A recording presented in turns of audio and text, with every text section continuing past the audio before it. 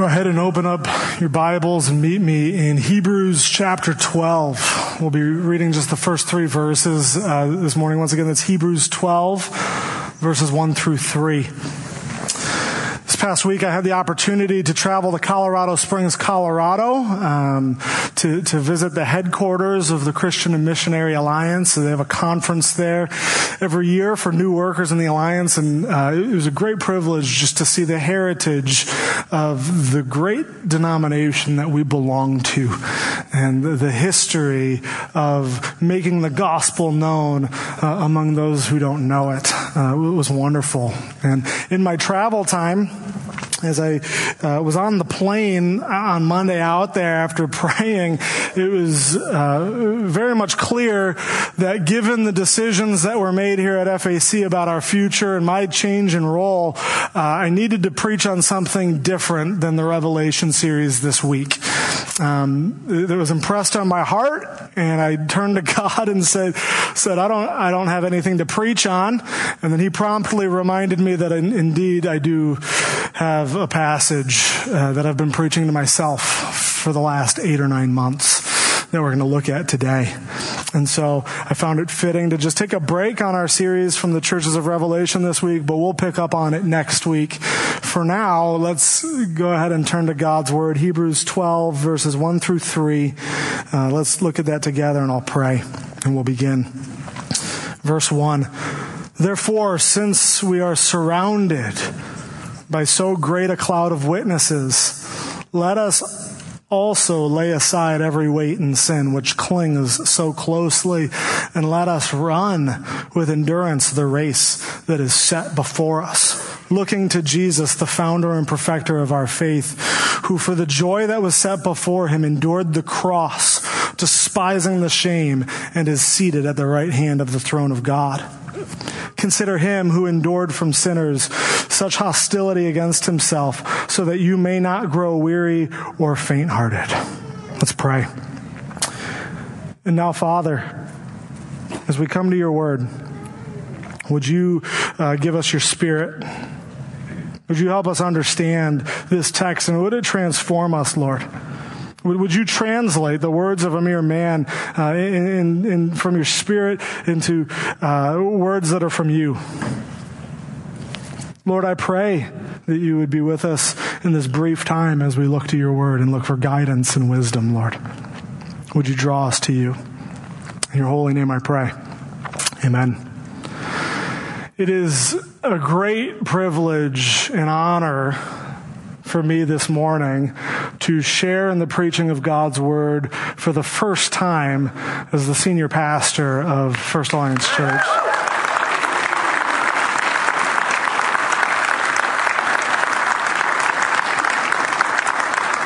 I appreciate the applaud, but let me remind you that this is not about me. This is about Christ and Him crucified. Now, in this role, there have been many times in the last 8 months where I have weighed the gravity of such role, and it is certainly with fear and trepidation that I step into the position.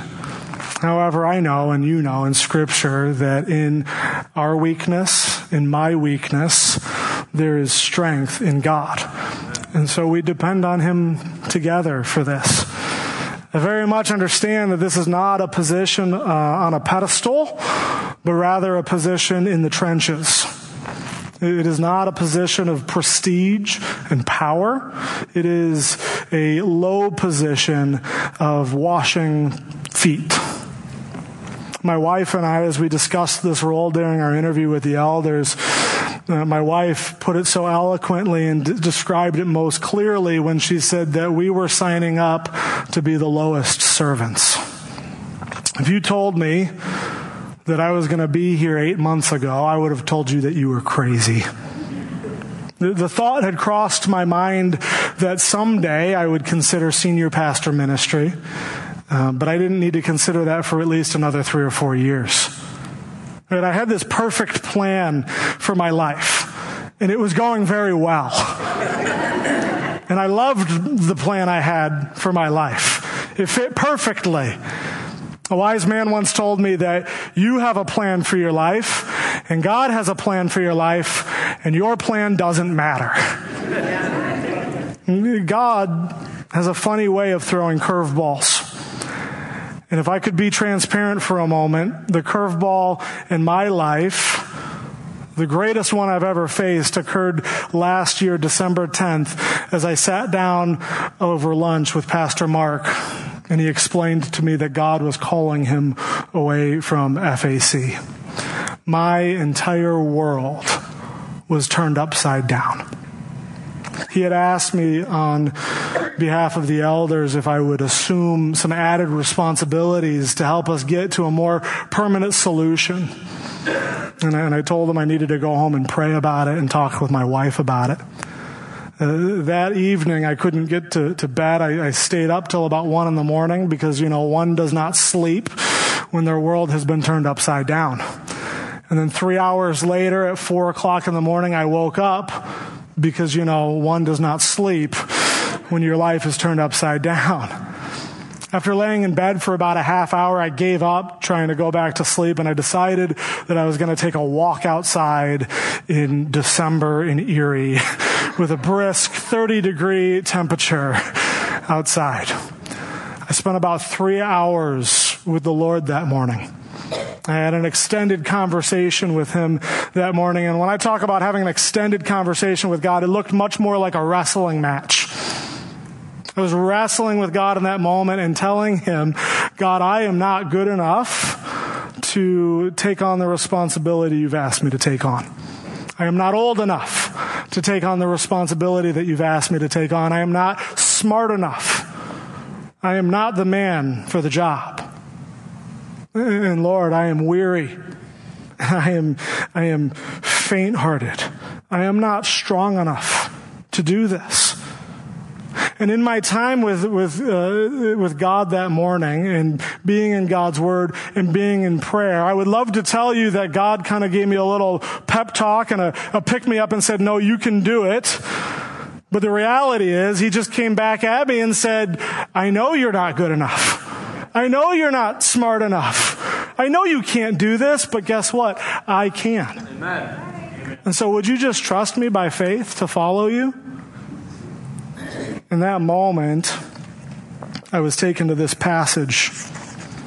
I had what people from the Alliance would call a crisis of sanctification, which is a fancy way of saying there was a deep submission to the Holy Spirit.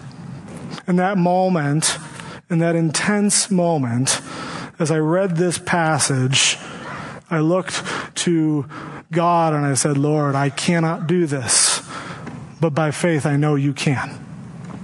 And so I'm surrendering to you and I am submitting to you, to your plan for my life. This passage that I came across that day has proved to be an anthem for me these last 8 months. I would love to tell you that I didn't struggle during this stretching time, but the reality is I did, very much so. But in those moments, I was always reminded to fix my eyes on Jesus. I learned, because I had to learn, how to depend for the Spirit's strength every single day for my own strength and perseverance. So, I thought it would be fitting this morning, as we turn the page on this chapter of FAC's transition, to explore this passage. And perhaps you can come along for the ride. As I just share with you what this passage means and what it has taught me over the months, perhaps you'll be able to relate. You can look at this and you say, in my life, I'm weary and faint-hearted. I've been there. I'm in a stretching time right now. That's me. As this passage has been of great help and encouragement to me over these last 8 months, I hope it is for you as well. And so together, let's go to God's Word in verse 1, starting with that first phrase, therefore, since we are surrounded by such a great cloud of witnesses. Who are these witnesses? And what is their purpose in our passage this morning? Whenever you read that word therefore in Scripture, It is always pointing to something that was written prior to that passage. It's always, essentially, it should prompt us to look back. Therefore, what is this referring to? In our context, this is referring to chapter 11, Hebrews 11, where we are introduced to these heroes of faith. This passage has been most notably referred to as the Faith Hall of Fame, but don't get me wrong, it's not because these men and women have done anything significant. It's merely because they knew where to put their faith. They knew where to put their faith, to put it, their faith in God. They were real people with real challenges, but they had a real belief that God would come through. People like Noah, who by faith built a giant boat in the middle of the desert because God was forewarned him. Or people like Abraham, who was told by God to leave his homeland in order to inherit a promised land. And by faith, Abraham set out and he didn't even know where he was going. Or people like Moses, who by faith refused to live a life of luxury as an Egyptian and instead chose to identify with the people of God and be mistreated like one. And if you sit here and you look at all of these situations from a worldly standpoint, you'll catch yourself saying, that doesn't make any sense.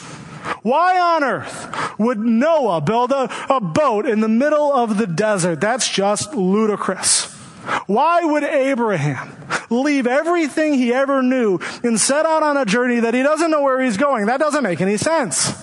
Why would Moses give up a life of luxury and not just give it up, but exchange it for mistreatment?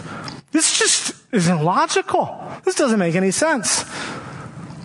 But as you continue to read these accounts of these faithful men and women here in Hebrews 11, you come to the end of the story and see that time and time again, every time, God comes through. God called them out of their comfort. He called them out of which was familiar and said, I am going to do amazing things through you, but I'm not going to show you the end goal just yet. All I'm going to show you is that first step. And you need to trust me to take that first step. Can you, by faith, take that first step and trust that I am leading you into something amazing? That I am leading to you a place where I fulfill my promises.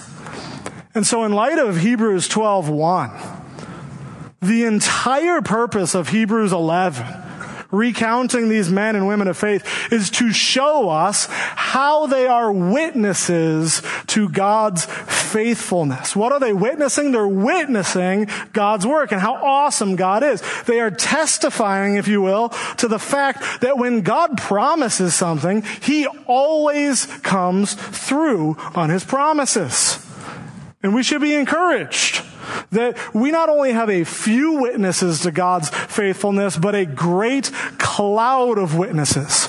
If you're in a court of law, one witness who testifies is good for the case. Two is even better. But here we have in Hebrew 11 a slew of them, a bunch of them, a cloud of them, right? And then in verse 32 of chapter 11, the writer says, what more shall I say?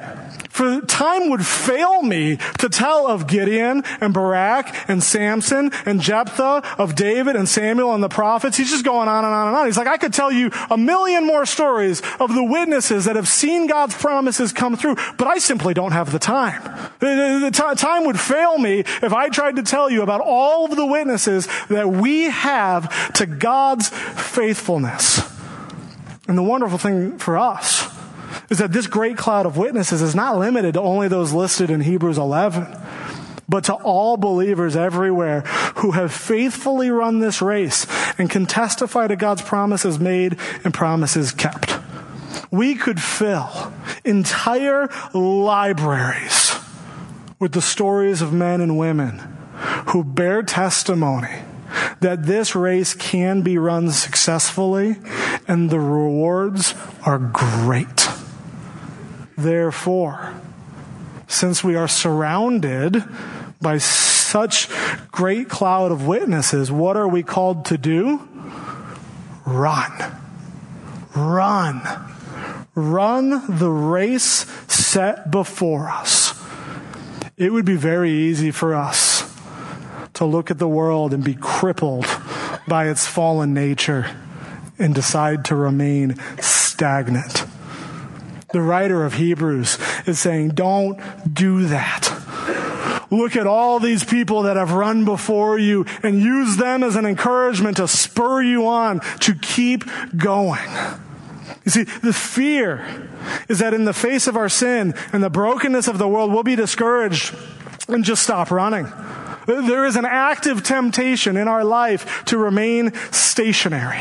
One of the greatest dangers in the Christian life is remaining stagnant. And so the author of Hebrews is saying, as believers, we are runners. Get into the race. Don't just move along. Don't just drift along. Get moving. Let's get into the race. Let's not try and ride the coattails of these witnesses.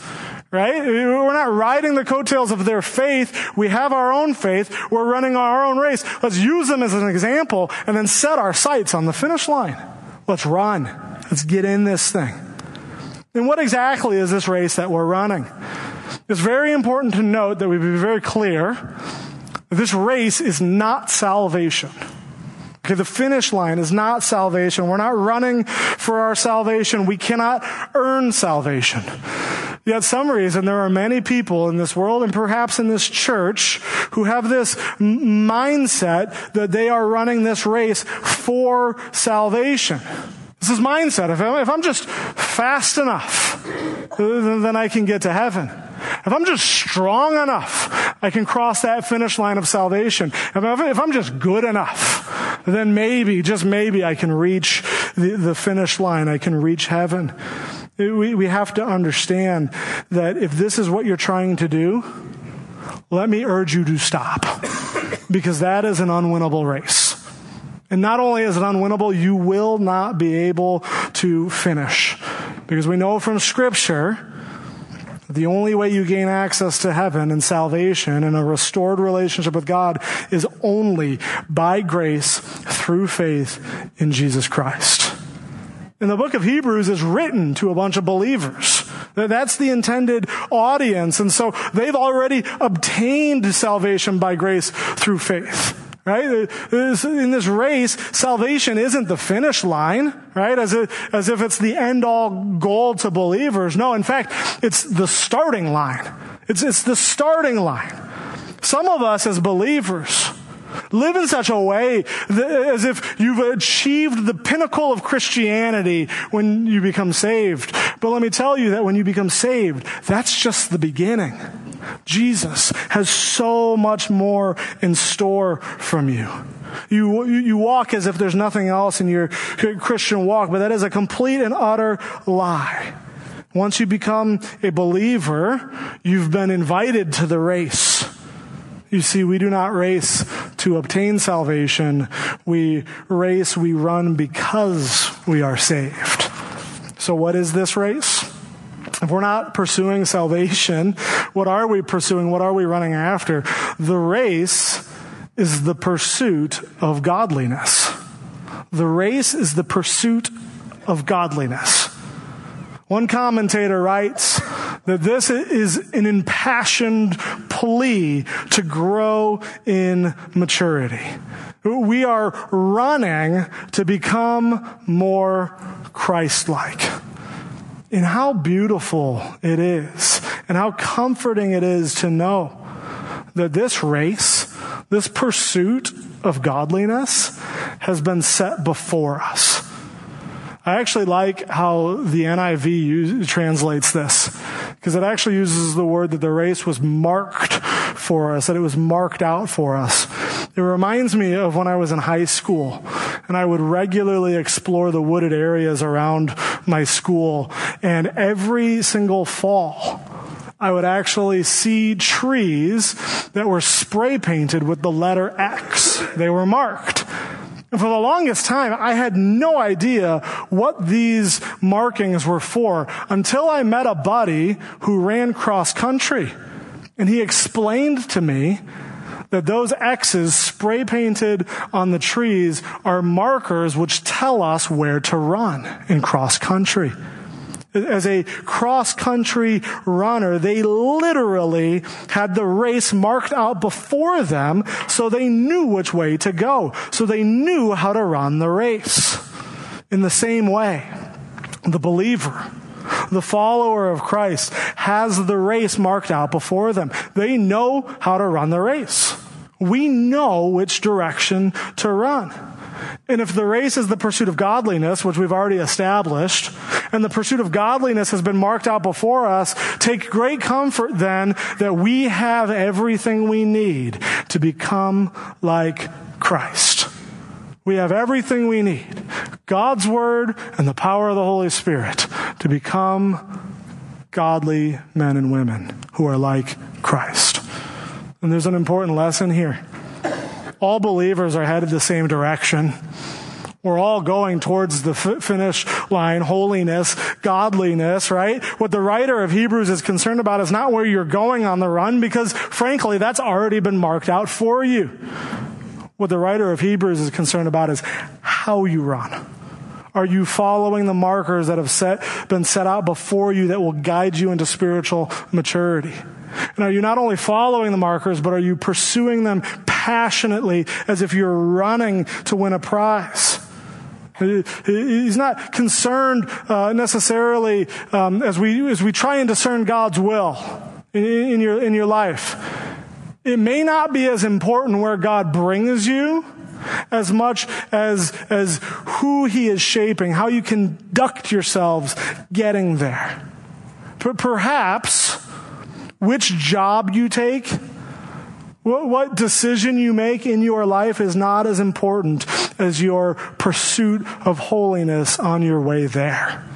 Kevin DeYoung, who's a pastor, has a great quote on this in a book called Just Do Something, talking about discerning God's will. He writes, "We're often preoccupied with the destination, where God wants to take us. But maybe He's most interested in who He's shaping along the way. The point is not to disparage well-meaning Christians from wholeheartedly seeking God's will for their lives. It's just that maybe He's already told us. You want to know what God's will for your life is? It's holiness. It's righteousness.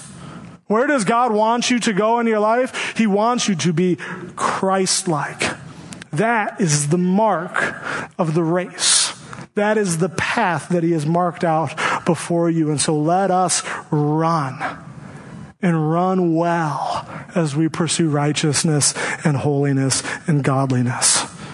In order to run well, there are some things that we're going to need to do. Right? If we want to run effectively, we are going to have to drop a few things.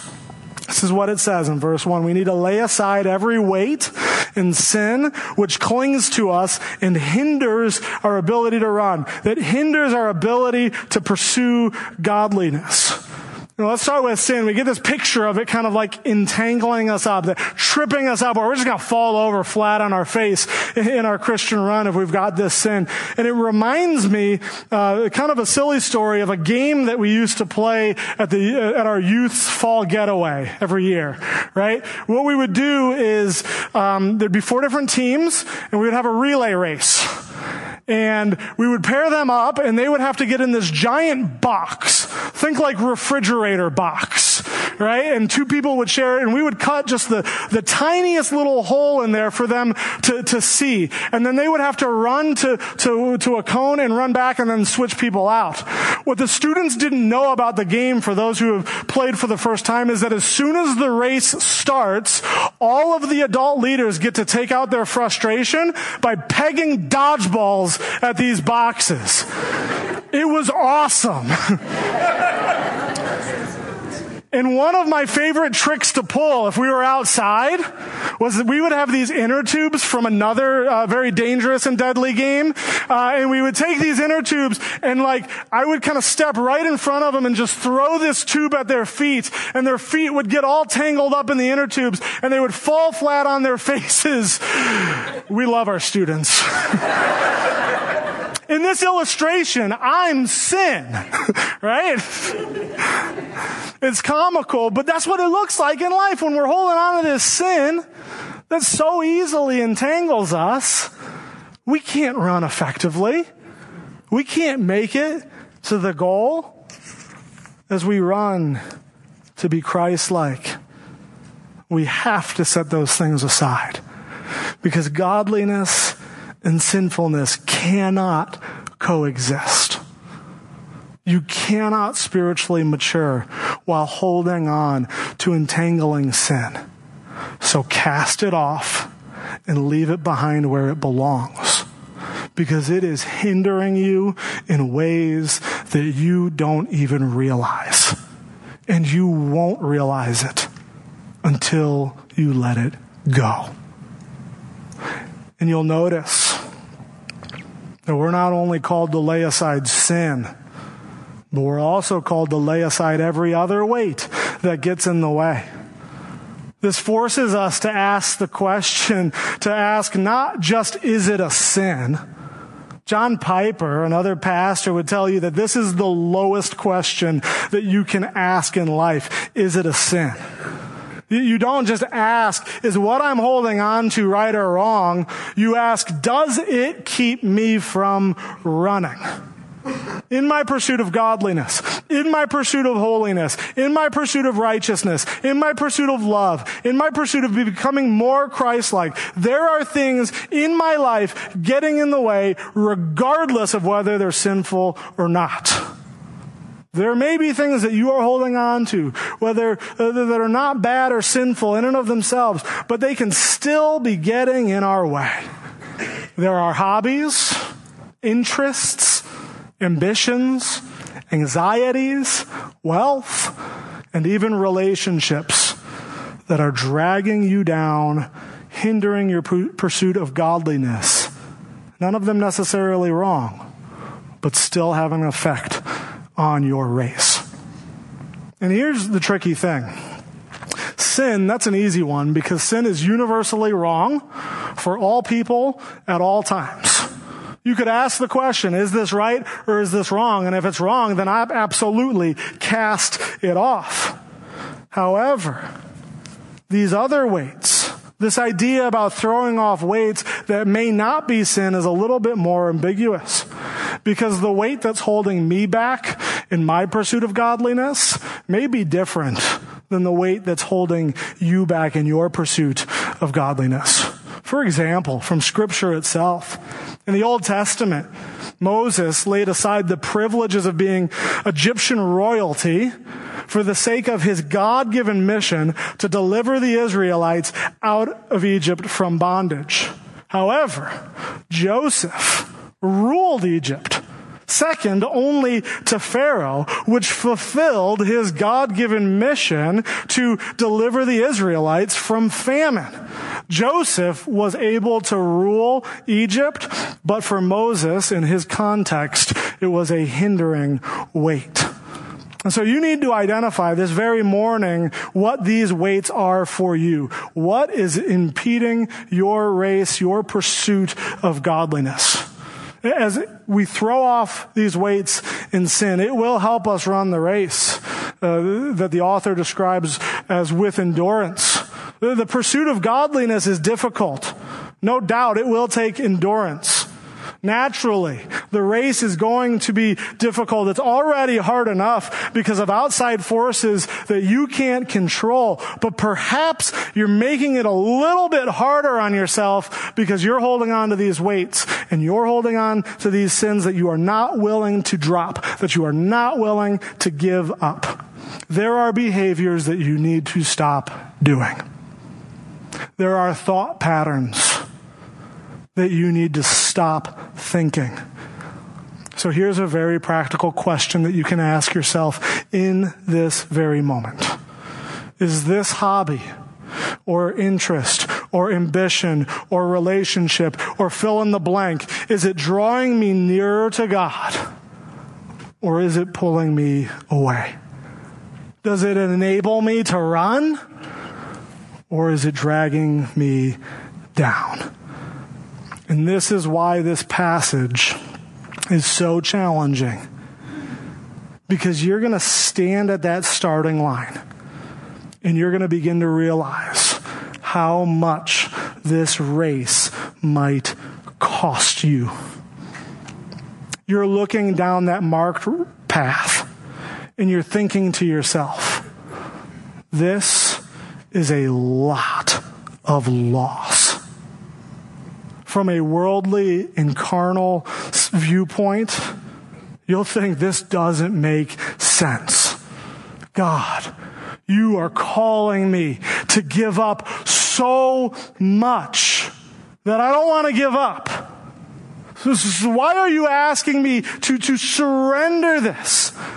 It was free to start the race. Salvation was free. But now I'm in the race, and God is asking me to surrender these things because He has something so much greater in store for me, but I can't see that, and I don't know if this is worth it anymore. I don't know if I'm willing to walk with God and run after Him, the race that has been marked before us.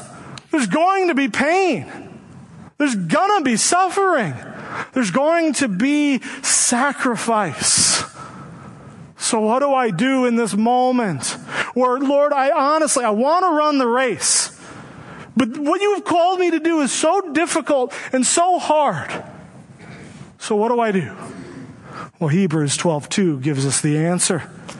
In that moment, fix your eyes on Jesus, the founder and perfecter of our faith, the one who has marked the race before us. You get this picture of Jesus praying in the Garden of Gethsemane the night before He would be crucified, calling out to His Father and basically saying the same thing. Father, this is too much for me. Would you take this cup from me? If there's any other way, would you just release this burden of responsibility from me? Would you do this? Because He is looking down that marked path and He is saying, that is going to be a lot of loss. That is going to be painful.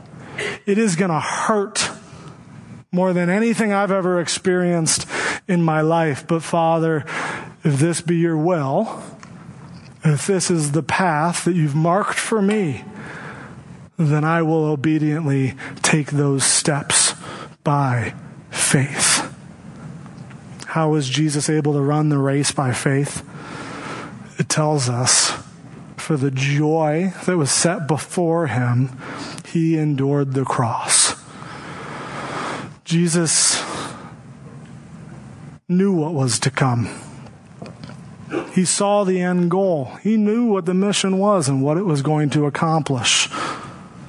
And so by faith, according to Philippians 2, He was obedient to death, even death on a cross. And because of that, therefore, God has highly exalted Him and bestowed on Him the name that is above every other name.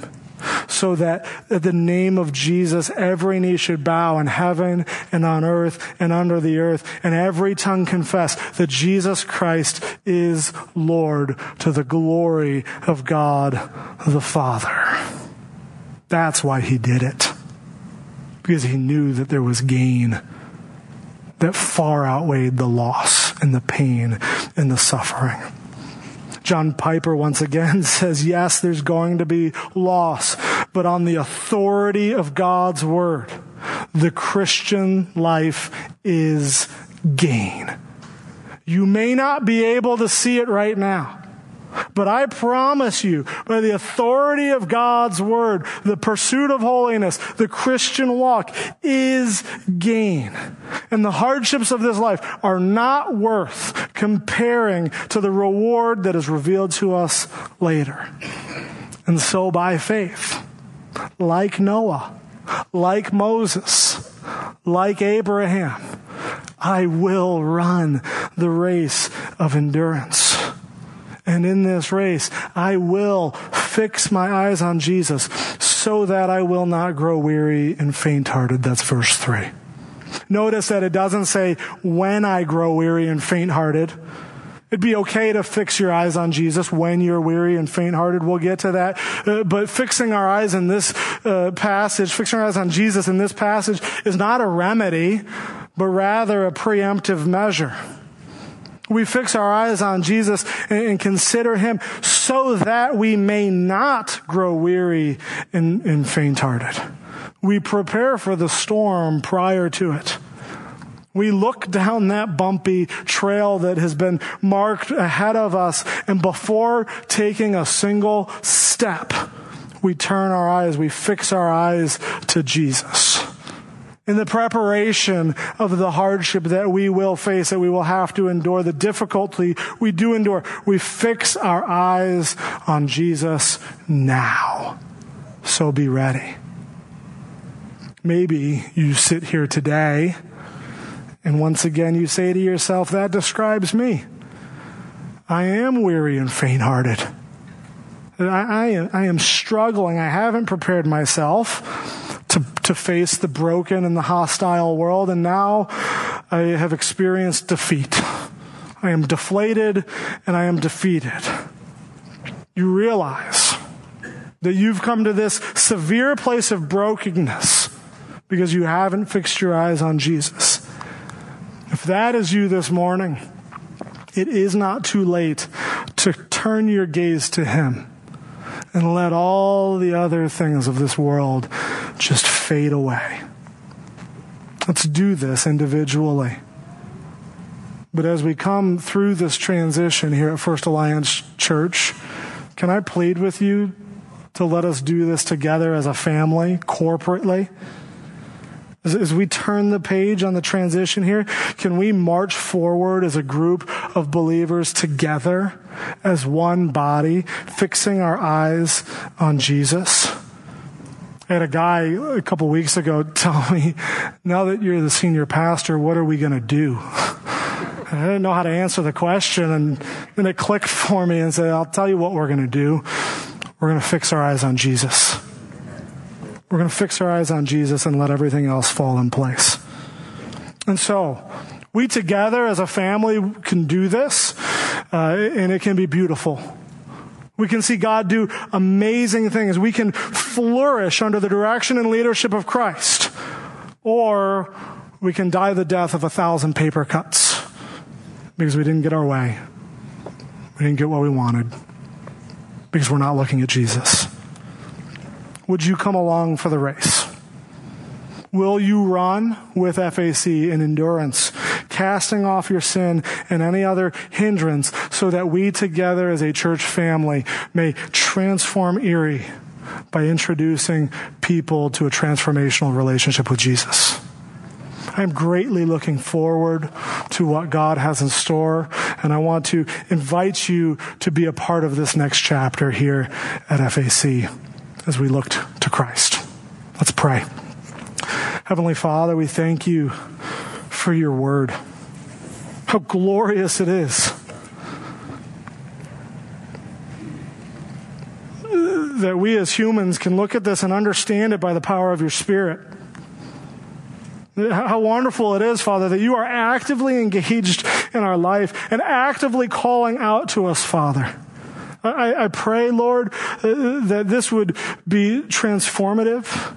As we come here on Sundays, week in and week out, that it wouldn't just be a checklist that we mark, but we would be earnestly seeking after what it means to be Christ-like.